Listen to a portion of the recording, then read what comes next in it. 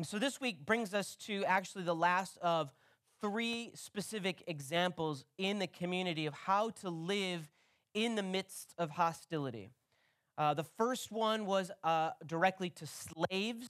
He was writing to the household servants that were in the community and how to live with a master who did not treat you well. The second section is on husbands and wives, not just wives, but also how husbands should live subordinate to wives. And the third one is what we're going to focus on today, starting in verse 8. And it is it's a passage that's written to the Christian community as a whole. So I've talked to these people and I've talked to these people, and then he starts out with, okay, so then for all of you now, we're going to tell you what you should do and how you should act. So let's open together 1 Peter 3. We're going to start at verse 8 or read through verse 17. Peter writes this: "Finally, all of you have unity of spirit, sympathy, love for one another, a tender heart, and a humble mind. Do not repay evil for evil or abuse for abuse, but on the contrary, repay with a blessing. It is for this that you were called, that you might inherit a blessing. For those who desire life and desire to see good days, let them keep their tongues from evil and their lips from speaking deceit. Let them turn away from evil and do good. Let them seek peace and pursue it. For the eyes of the Lord are on the righteous, and his ears are open to their prayers, but the face of the Lord is against those who do evil. Now, who will harm you if you are eager to do what is good? But even if you do suffer for doing what is right, you are blessed. Do not fear what they fear, and do not be intimidated. But in your hearts, sanctify Christ as Lord. Always be ready to make your defense to anyone who demands from you an accounting for the hope that is in you. Yet, do it with gentleness and reverence. Keep your conscience clear, so that when you are maligned, those who abuse you for your good conduct in Christ may be put to shame. For it is better to suffer for doing good, if suffering should be God's will, than to suffer for doing evil." Maybe I got this a little bit wrong, because this doesn't seem to be a passage about a life of blessing. This seems to be a passage about a life of suffering. This doesn't seem to be a good news is coming to those who believe in Christ as so much as suffering is coming to those who believe in Christ. So maybe we have it a little bit wrong that the word to the wise, the word to the community, the word to the Christians gathered in Asia Minor in this church, the churches that Peter was writing to, maybe we've got it a little bit backwards, where he's saying, yeah, you're going to suffer in this community. Tell your friends, let's bring more people to church. Let's grow this thing, because you're going to suffer and you're going to be outcasts in the community. You're going to be oppressed and you're going to be pushed away. Maybe I got it wrong. Maybe this isn't a life of blessing. Maybe this is a life of persecution and oppression and meeting one another in dark places, in secret corners, because we're not allowed to practice what we want to practice. We're not allowed to say the things we're allowed to say. So what is Peter talking about when he says this is a life of blessing, that you will be blessed if you do these things? Well, straight away, he starts off with 5 really important things that he wants the people in the Christian community to do. How do we live amongst the hostile world? How do we share who we are with the outside world? Well, first of all, it requires us to live together as people in 5 different ways. In order to be a witness to the world on the outside, we first have to do it on the inside. We first have to be a church. We first have to be a people committed to Christ in order to do it on the outside. So here's the first one. He says, have amongst you unity of spirit. Now, this unity of spirit gets a bad rap. Sometimes it says harmonious, sometimes it says like-minded, sometimes unity of Christ instead of unity of spirit. It is misunderstood as uniformity, but it actually means having a common goal. The Greek here literally means same perspective. So when we are called to have unity of spirit, we're not called to agree on everything. We're not called to stand in line and just follow what our pastor says or follow what our neighbors want us to do or follow what the culture wants us to do. When we're talking about being united in spirit, we're talking about being people who have the same perspective. The mind of Christ dwells among us because we all want the same goal. We all want the same thing. We disagree on how to get there, but God help us that we're going to try. We're going to do it the best way that we know how. We have literally the same perspective amongst us all. And so the next thing that he says that we need is some sympathy. We need to have a little bit of sympathy. And I want to teach you a Greek word. The Greek word for sympathy is sympathy. So now you're Greek scholars. You know this in your heart and your mind. We would maybe translate sympathy a little bit better as understanding. When we're sympathetic to someone, we can understand what they are talking about and what they are dealing with. We might maybe even say harmony is developed in part by being understanding. That a unity of spirit, that a togetherness, a same perspective is fostered by a deeper understanding of the people sitting in this room with us, a deeper understanding of the people in our neighborhood, a deeper understanding of the people that we are reaching in our community. That we can foster better unity of spirit by being understanding and being open to what the Spirit has in store for us. And the next one Peter writes is love for one another. These just get harder and harder. I don't understand what Peter was thinking, that this would be an easy thing for us to do. But a life of blessing starts with a unity of spirit. It's opened further by an understanding, and we can't understand each other if we don't first love one another. Philadelphia, it's pretty close to love one another. The brotherly love that we share as one another for Christians. The inwardness of our love has to happen first. It must spark inwardly before it can spark outwardly. We might call it mutual affection. We might call it brotherly love. But this was the hallmark of a Christian community in the first century. Their love for one another, the church's ideal love of brother and of sister and of believers in the community. Because let me tell you something. That when they got together, it was fierce, it was ugly, they ate each other, they tore each other apart, they wanted to destroy each other because they were two different people. They were Jews and they were Gentiles, and they were sitting next to each other, and they didn't agree on anything. They didn't know how to do it. And so Peter says, you know what the first thing you need to do is? You need to start by loving each other. And you need to understand each other.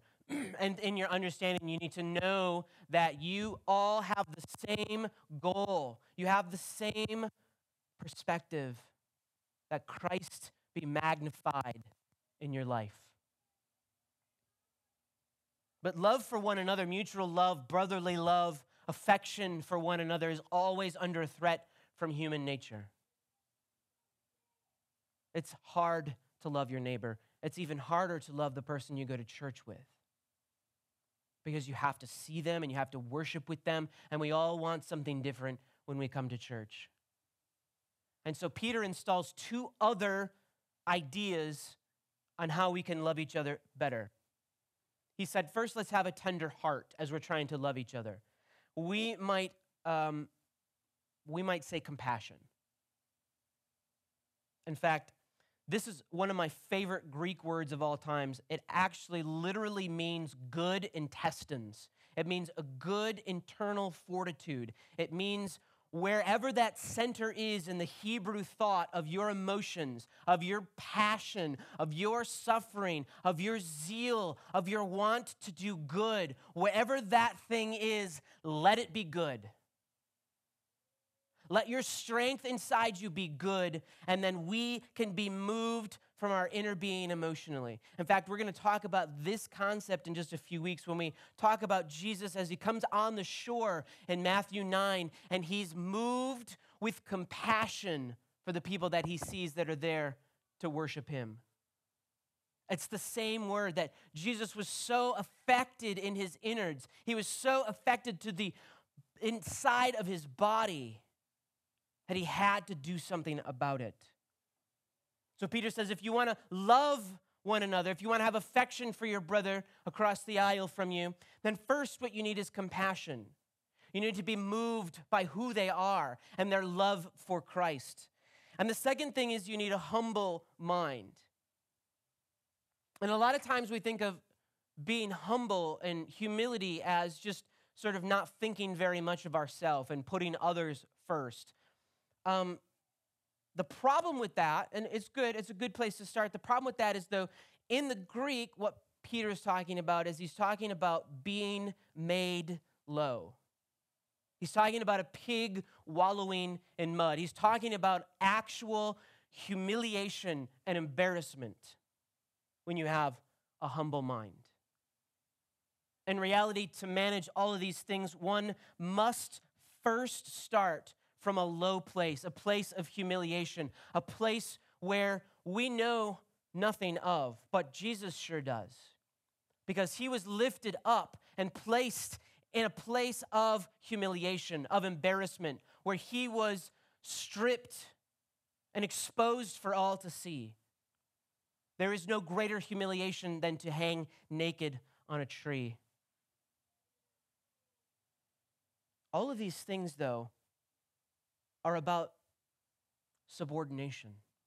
They're about how we can live in subordination to the people around us, inside the Christian community first and outside the community second. And so those so oppressed by the empire were encouraged to respond to their persecution by imitating Christ. I hinted at it when I said humility is what Christ did on the cross. But each one of these things is to say, hey, Christ came to show us all of these things. And Peter is probably saying, you know what, it's easy to live as Christians, just do as Christ did.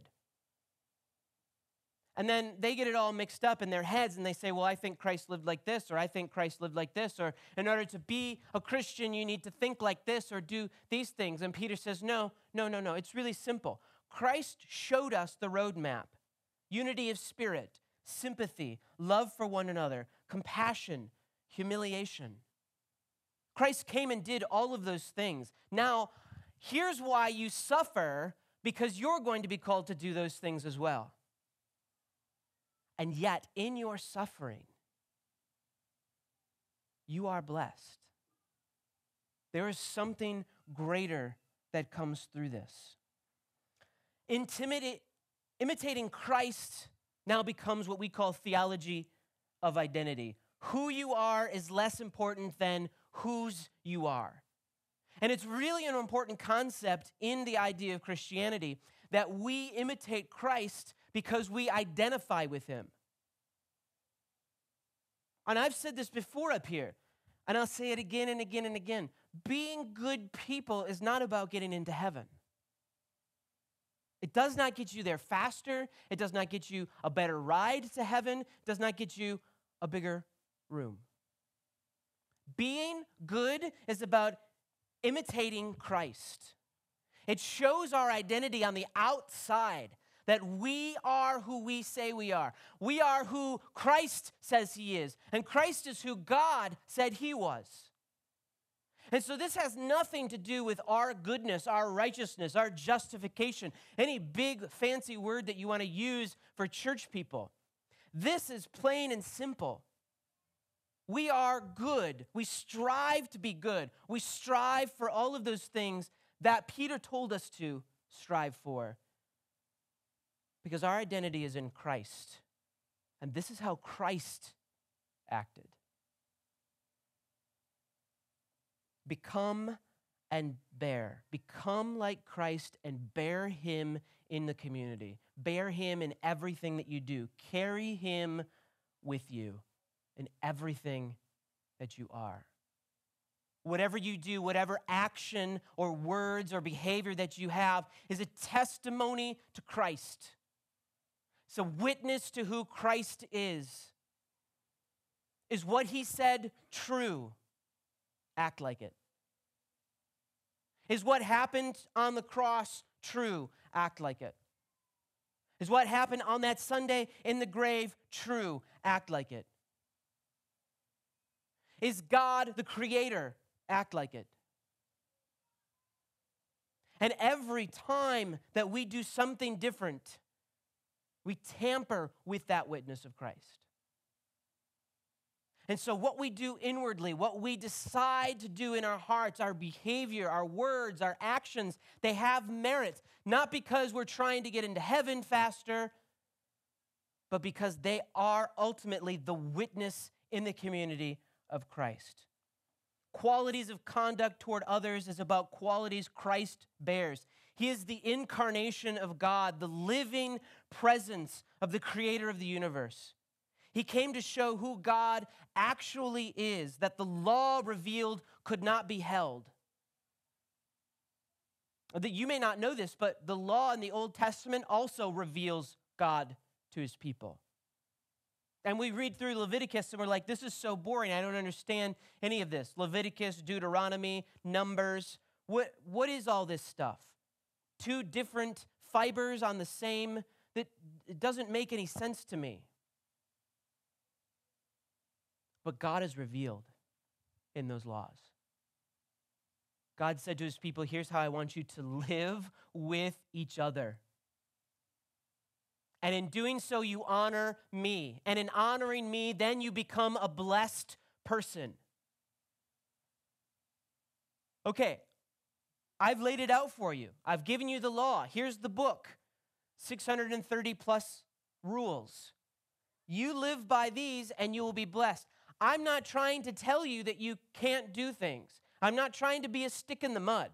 What I'm telling you is, if you want to love each other and you want to love me, follow the law. And we cannot do it. We cannot do it. And so how they lived in the first century, it became their best defense against those desiring them for ruin. Those that wanted to see the church collapse, those that wanted to see their culture and their society collapse. How they lived was their defense against that. But even when living justly fails to prevent persecution, such a life should still be lived for the sake of justice. To obey and follow Christ, who was persecuted on the cross, is to share in his suffering. And this is how we are blessed. This is how we live a filled life. This is how our suffering comes alive. The word obey in Hebrew doesn't mean what we think it means. It actually means listen closely. To listen with honor, to listen with value. When someone's talking to you, you look at them. You put away whatever distraction that you have and you give them your full attention because they are worthy of your attention. They value you to share something with you, so now you value them by listening acutely, by listening closely. And my friends, I'm going to tell you, we don't do that with God. We are called to obey, and we think that means to walk as closely to the law as we can and turn from sin, but it means listen to me.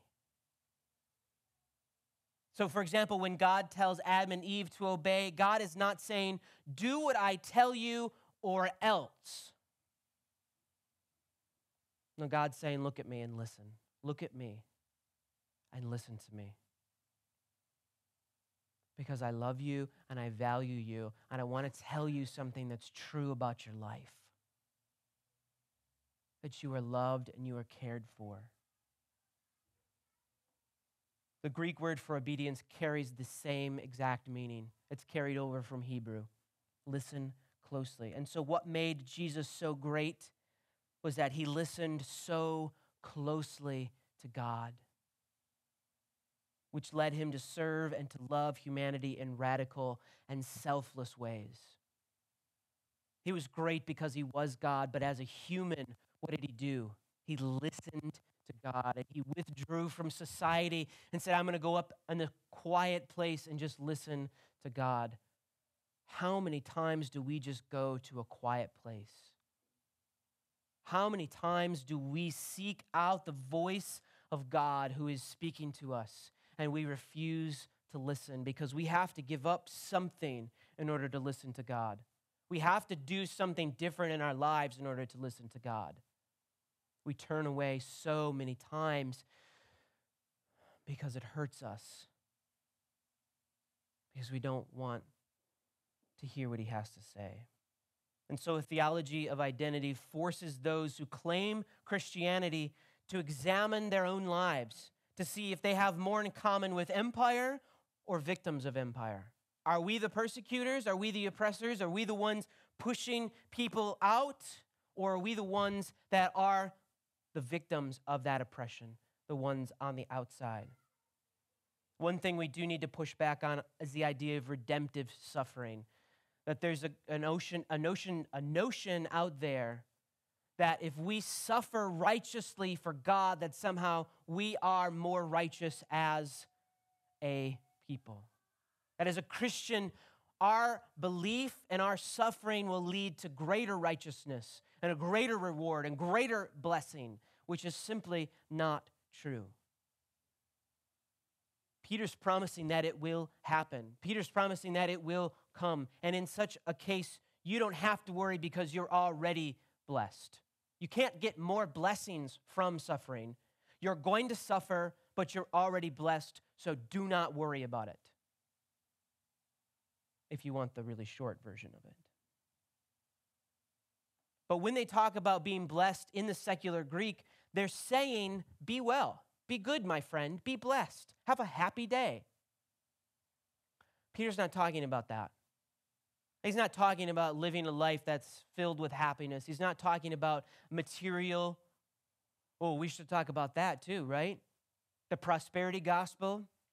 The more you bless people, the more you're going to become blessed. No, I'm sorry, it does not work that way. You are already blessed by virtue of being in Christ. There's nothing that you can do, no payment you can make that will make you more blessed than anyone else. The blessed that Peter is talking about is looking forward to what comes next.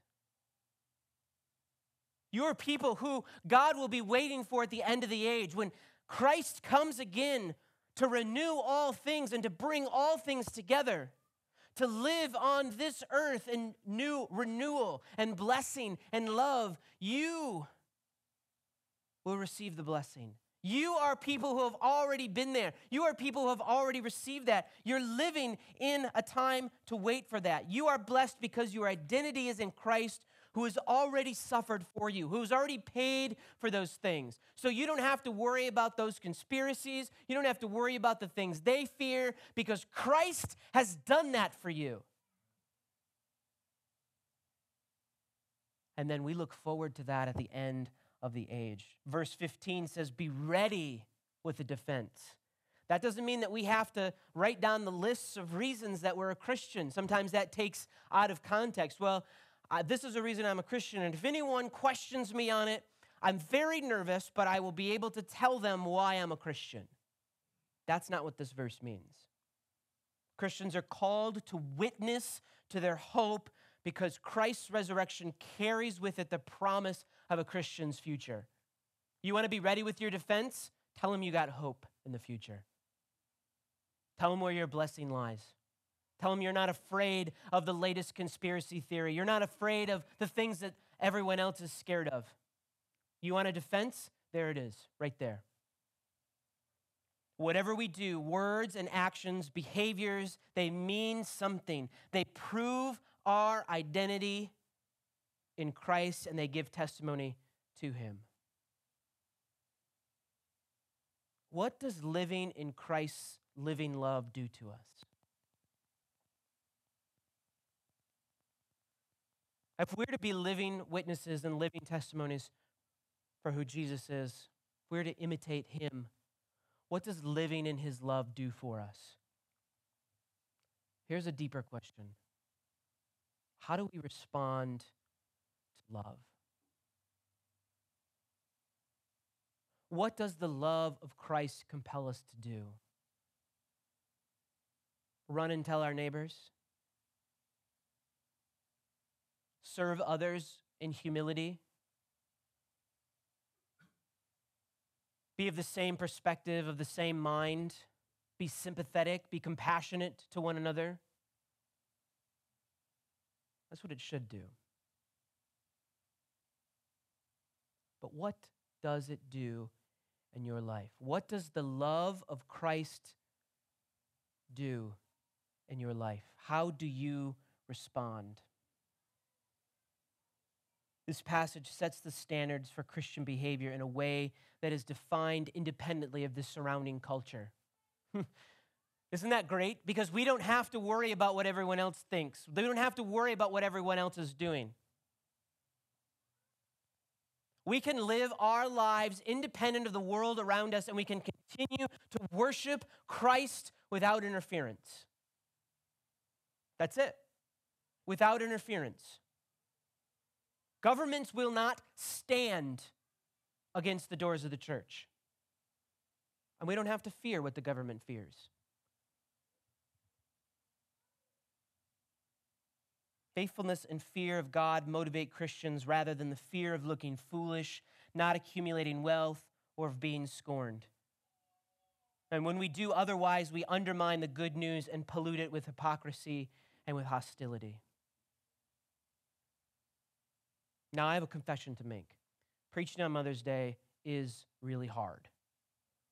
Mother's Day sermons are not easy to write.